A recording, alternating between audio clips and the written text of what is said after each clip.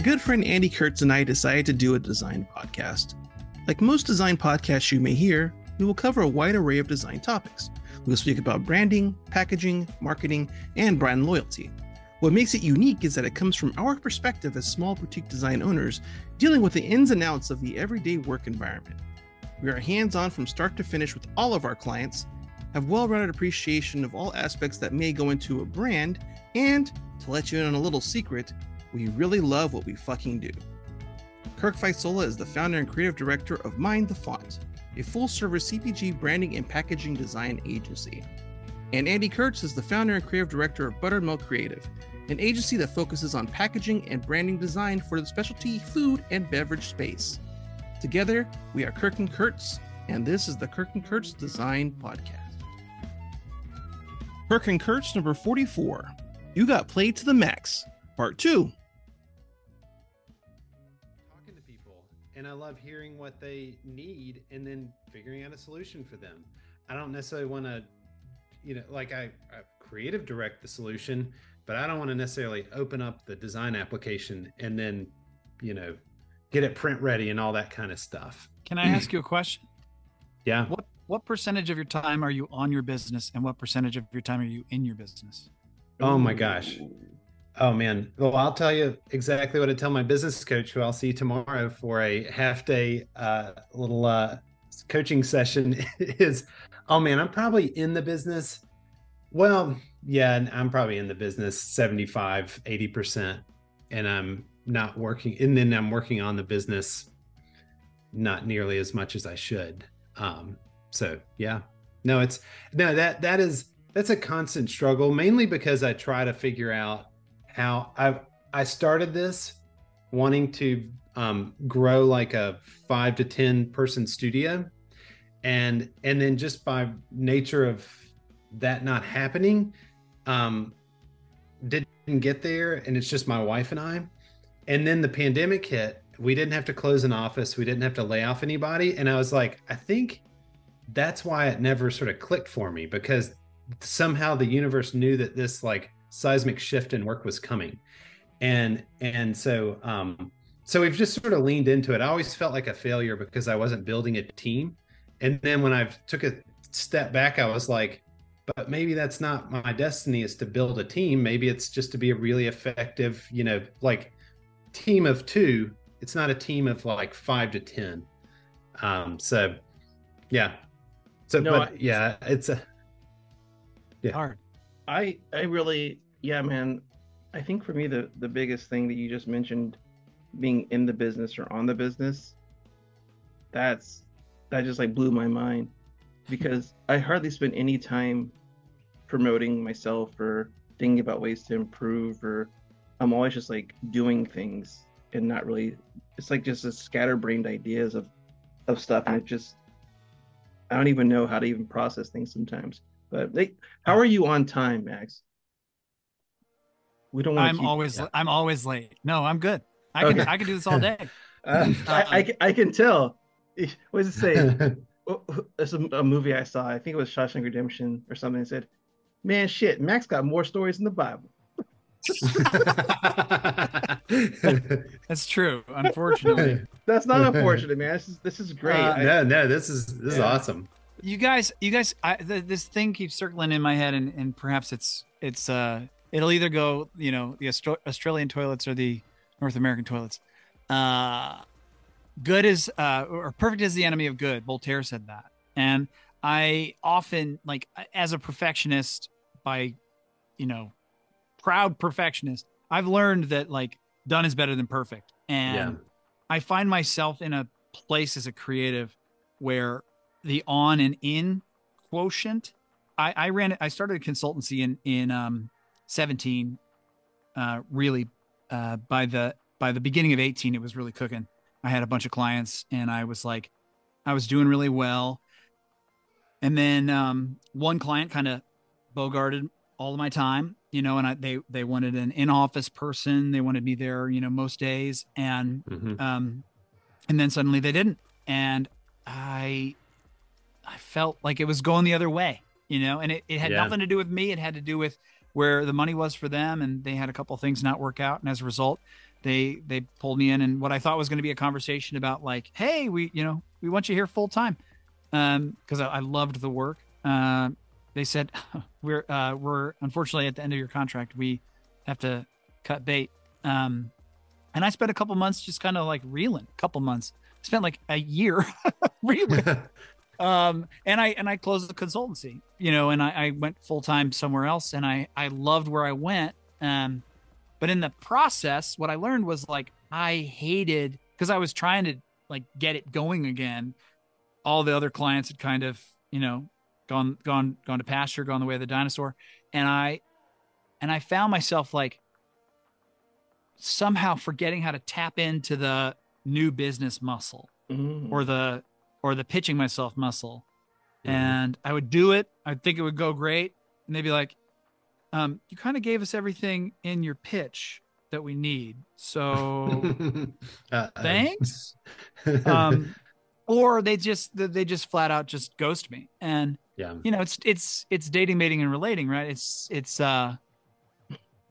we're sniffing each other's butts and trying to figure out, will this work or won't it? And for a long time, I thought like, man, maybe there's something wrong with my approach. Maybe there's something wrong with me. I've learned a lot since that time, but I'm curious to hear, your guys' stories about. Motherfucker, this is our podcast, not yours. Don't be sitting here asking us questions. It's just become Max's podcast. Oh my gosh, I'm getting shot through. Max comes to us and says, "Hey, I'm a little rusty," but apparently, 45 minutes in, the rust is kicked off, and he's ready to start interviewing us. Damn, what's that? So welcome back to the No First Podcast. I'm your host, Max. And we're back. It's the funny farm. Back to you, Chip. No, that's great. Yeah, we need Robin laughing over in the corner. That's ROBIN for the young folks keeping score at home. Yes. So no, your question was, again, how do we what? Like when you're lost in like lacking clients, or I'm curious to hear, what muscles you exercise, or what parts of yourself you had to go back. Like I'm looking to add additional training to my bag of tools, right? And I see myself more veering more to the creative side than to the marketing side, which is going back to your question about my LinkedIn posts. Like, man, I get hired all the time as like a brand expert, and I'm sitting in the room and they're like, so we need you to run our social media. And I'm like, I don't want you to come to me and say like, hey, why didn't that Instagram post get 200 likes? Like, I don't know, man. Like, because you have dumb pictures. Yeah. Yeah. Andy, do you want to go first, or do you want me to? Because I know you don't like thinking on your feet. Yeah, no. Well,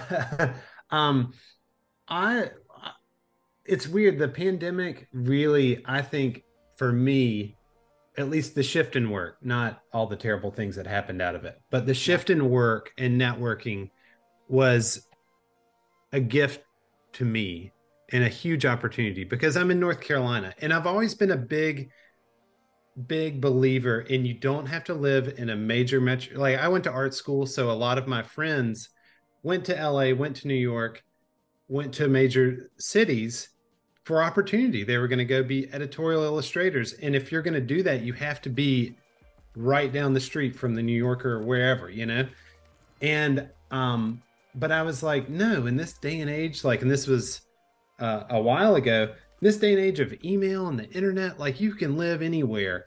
And so I was like, well, so anyways, I was like, that I've never thought of that as a hindrance, but as I worked more, I'm like, yeah, I can see the benefit. Why are all these huge, amazing design studios in Boulder, in Denver, in Austin, obviously in New York and all that kind of stuff, but I'm talking about like CPG designers.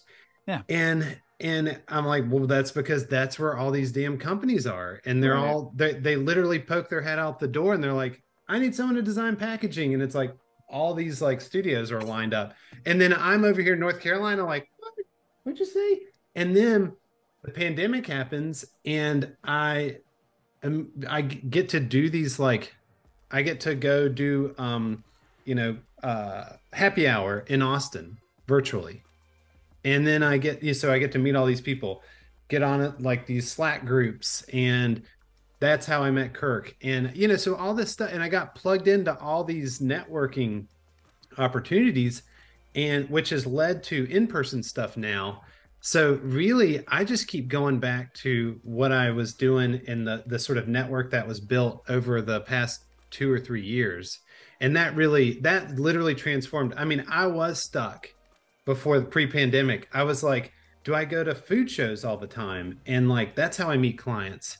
How do I, luckily I had the Fresh Market, the sort of like the alumni that left there, grocery buyers and merchants and things like that would, connect with me and stuff, but it wasn't enough to keep me afloat. So that was a huge struggle. And now it's like, I feel like there's part of it that's humming along because of all that happened over the past 3 years. So yeah, you blew my mind. Completely blew my mind for one reason. I have floundered as a result of the pandemic. Completely. I mean, in addition to, we were living in a city, I was living in St. Louis, my hometown, where I hadn't lived until 2018. I moved back in 2017, at the end of 2017, when a relationship went south and nothing was really working out for me. And I was living in Los Angeles, and a bunch of things happened at home in my hometown. And it suddenly was like, oh, well, I'll try to do this for a little while. And then I found myself like, without a network, without like people to hang out with.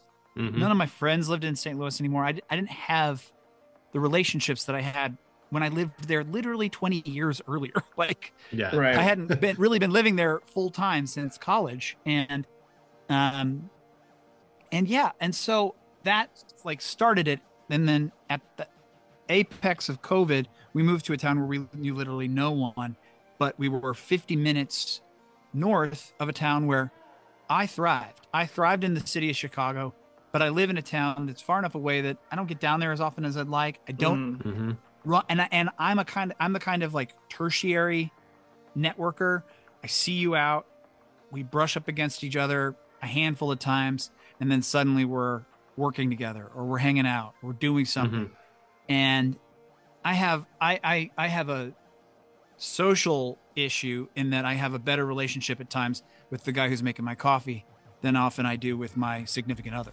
And not to get on the psychologist couch, but like I think that there's something to be said for the extrovert who gets his energy from the Fresh Market checkout lady, Yeah. And I lost that, and I have yet to really truly recapture it.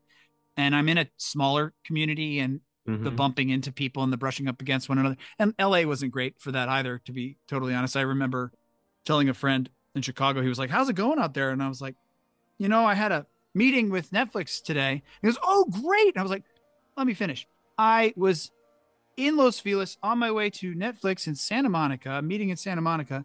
And I'm over the mountains pulling into like the coffee shop after an hour of commuting. And she cancels on me 15 minutes before the coffee. And that was like the anecdote to end all anecdotes from my experience out there. I basically didn't live in LA. I lived on the highway.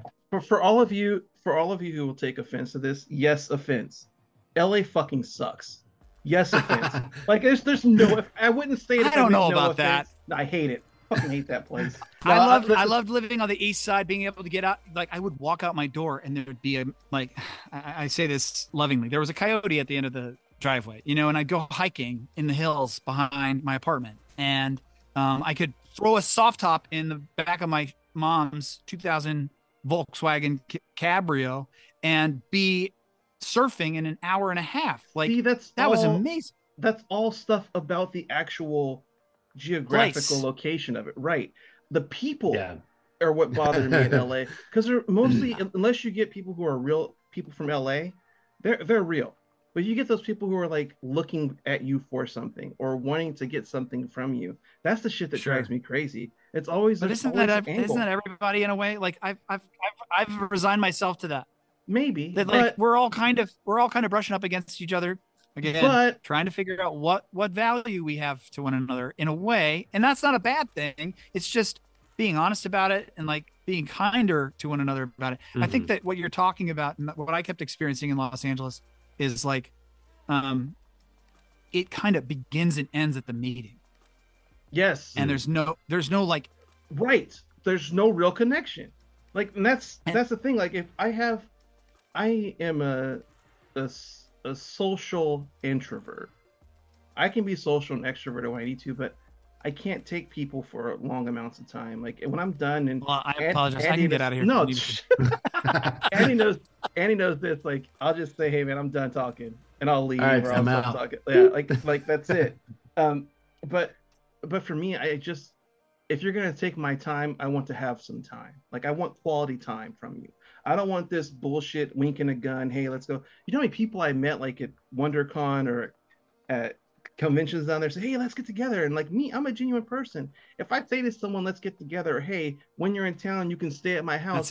I fucking mean it. Like I'm not just saying it to say it. Like if you need a place to stay, you can come to my house. Amen. And I mean it. So it's not like, and I just realized that that's a lot of the game there. I just don't play that game, and that's why I think. And plus, traffic sucks. That's the other thing. That was my experience in both coasts, in New York and in Los Angeles. It was a lot of like, "What have you done for me lately?" Hey, let's get together, and then never hear from them again. Yeah. In Chicago, if you say let's get together, you mean it, and if you do it enough times and you don't mean it, you're out of my life, guy. You're with the kielbasa, okay? Yeah. Like, for me, the connection or the thing that I do when we're low, since I've kind of got this off on a tangent, or when I'm low, is Andy put it perfectly as far as the pandemic happening. Us having smaller businesses that do good work really helps us when people are just looking online for things. And they're like, oh, look at this person's work. And it's like, oh, wow, that's really good. It's like, yeah, that's me. That's my work. And people are usually taken aback, like, oh, wow, who did that? So that's all my work. Like, oh, wow, that's great. I'm like, yeah. And I love doing the creative processes. And so when I get stuck, I do other things that are always creative. I tell people I'm a creative person by nature that likes to problem solve. And my means of problem solving has been predominantly graphic design. But I'm always inventing things and writing stories and thinking of scripts. And like, there's been times where I've sent Andy like crazy, like, hey, here's what I'm working on. What's it for? I don't know. I'm just doing it. And it's just all the different things that help me to create, to get out of a funk. Like, to get out of a funk I'm in, I actually do stuff that I love to do. Not necessarily to help build a business, not necessarily help to get clients, and that's just to kind of get out of my own head and just have some free movement and free thought. Like being in the fucking, roundabout cloth or clothing rack in a grocery store and hanging out there and having your own world. Like Bert and Ernie. Dude, you talked about Bert and Ernie, which is what our cars are named. Our cars are named Bert and Ernie. I love that. It's being in that rack, it's like the whole world's open. But it didn't matter what was going on outside because you created everything intrinsically. Like that's what you thought of. Like you see a thing out there, oh, maybe they'll come to life, but your brother was just like enjoying collecting stuff, right? And so there's always like this room to create when things around you don't even make sense. That's how I feel. Like when things don't make sense, I try to create. That's how I deal with it. But well, so deadlines are hard for me. And I'm the kind because I'm the kind of person who I need to sit with it for a little while. Because more often than not, when I sit with it, what will happen is like a random thought will come to my head, like, oh, Jessica Tandy's last film. And I'm like going and searching for this like one line that she has in this movie called Nobody's Fool that nobody saw. And I'm like, oh yeah, that's it. That's why I thought of that. And then you get it and you put it down on paper and then you show it to the client and they're like, well, I'm sorry that you turned your paper in late, Max. You get a C. But this line from Jessica Tandy, man, that was that was pretty great. And I'm like, well, you wouldn't have gotten that if I'd turned it in on time. I think, but that's a lot, dude. That's just fucking so good. Three thoughts go in my head. One, the illustration teacher that I was talking about, the illustration teacher I was talking about said you should be a nerd. He told us like you should be a nerd about the stuff you do. You're obsessed about. He Mm-hmm. said if you're not struggling and obsessing with something, you're not coming up with the right solution. Like that's the thing. Two, Yeah.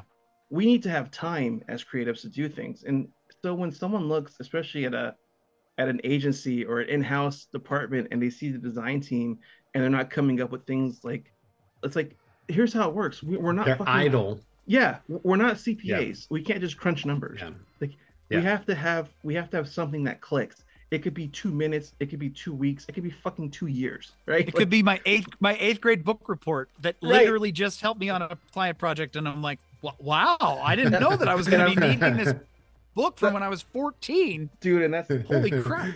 That's the third point. Is like there's been so many times where I've gone back to something and I look at it and like that isn't finished. I'm like, oh my god, why was I doing it this way? And you fix it.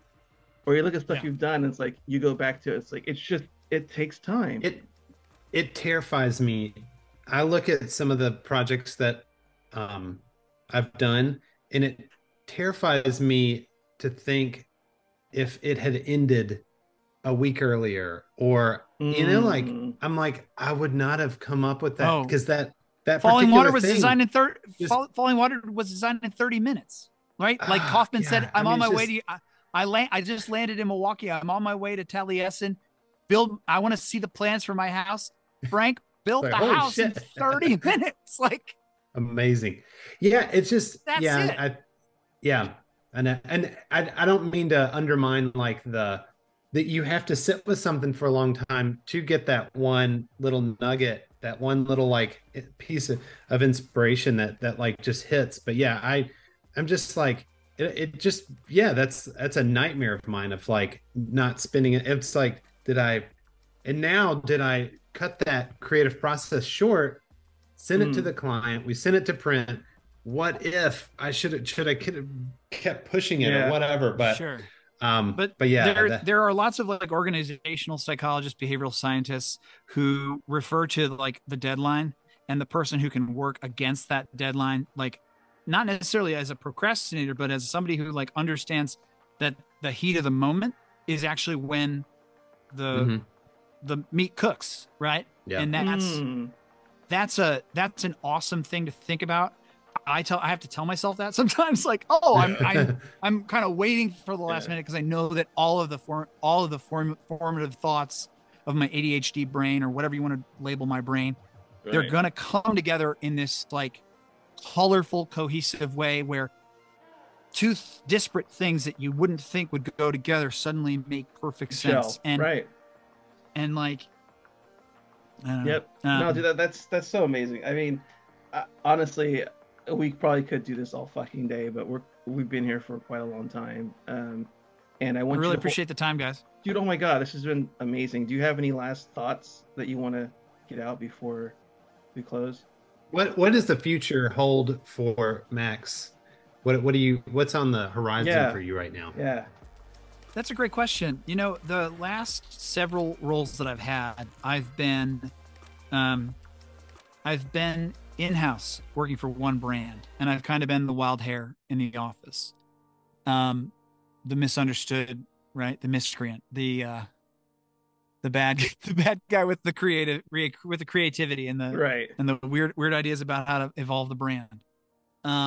And part of me thinks that it may benefit me to have a little bit of take a step back or a step down, if you will, in my career and actually delve more deeply into creative than I ever have. I've always kind of been the person that's I say I'm a sales-driven creative. I've always been responsible for both sales and marketing and brand and creative. And I feel like the part of me that really thrives is the part that's working on brand and creative. And I know that that's a cost center. I know that that's problematic. So maybe the next phase of my career looks like I'm working in a space where I have a group of people that I work with on a consistent basis, and then a group of clients that I work with on a consistent basis. Yep. I'm also up for a couple roles right now in-house at a couple brands. So I am hoping that one of those works out. But at the same time, like, it does feel like the last the last few experiences I've had, especially post pandemic, that I've felt like the world that I'm building is a world where I am able to create every day and play in the pools that you guys play in so comfortably. I've never been that, so yeah, that's where I'm hoping to go. That's great. My daughter. Hi. Hey, Rami. Hey, Rami. What's Oh, up? that's okay. We're just wrapping up. We Yeah. went over. That's the hint. Like, be done. Hey, 'cause Dad. You've been on Where too are you? long. Hi, Rami. What's up, Rami? How are you? Hi. How's it going? I see you. Let I'm me. glad we got this talk. Here, she can't hear us. Okay. There you go. Can you hear him now? They're saying, Hey, "Hey, Hi there. Hi, Rami. Nice to meet you. Romy, Ro." Oh, Romy. Sorry, Romy. Romy. And our other son, our oldest is Arlo. This is Romy, and then our youngest is Oliver. And we realized the other day that we've named 2 children after members of the band XX. We were like, we missed out with Jamie for Arlo, but Jamie. That's so funny. Yeah. That's awesome. So nice to meet you. Say thank you. Hey, Max, hold on after we close because we can do a proper goodbye to you, but we're gonna close. But I'm Kirk Feistel. I'm the founder and creative director of Mind the Font, and I'm here with my good friend Andy Kurtz, founder and creative director of Buttermilk Creative, along with Romy and Max. And this has been the Kirk and Kurtz Design Podcast. Thank you so much for listening. We'll talk to you next time. Peace. Peace. Thanks, guys. Oh, thank you, Max. That was awesome. All right, we're out. Okay, cool, man. Thank you, dude. That was like the coolest thing ever, dude.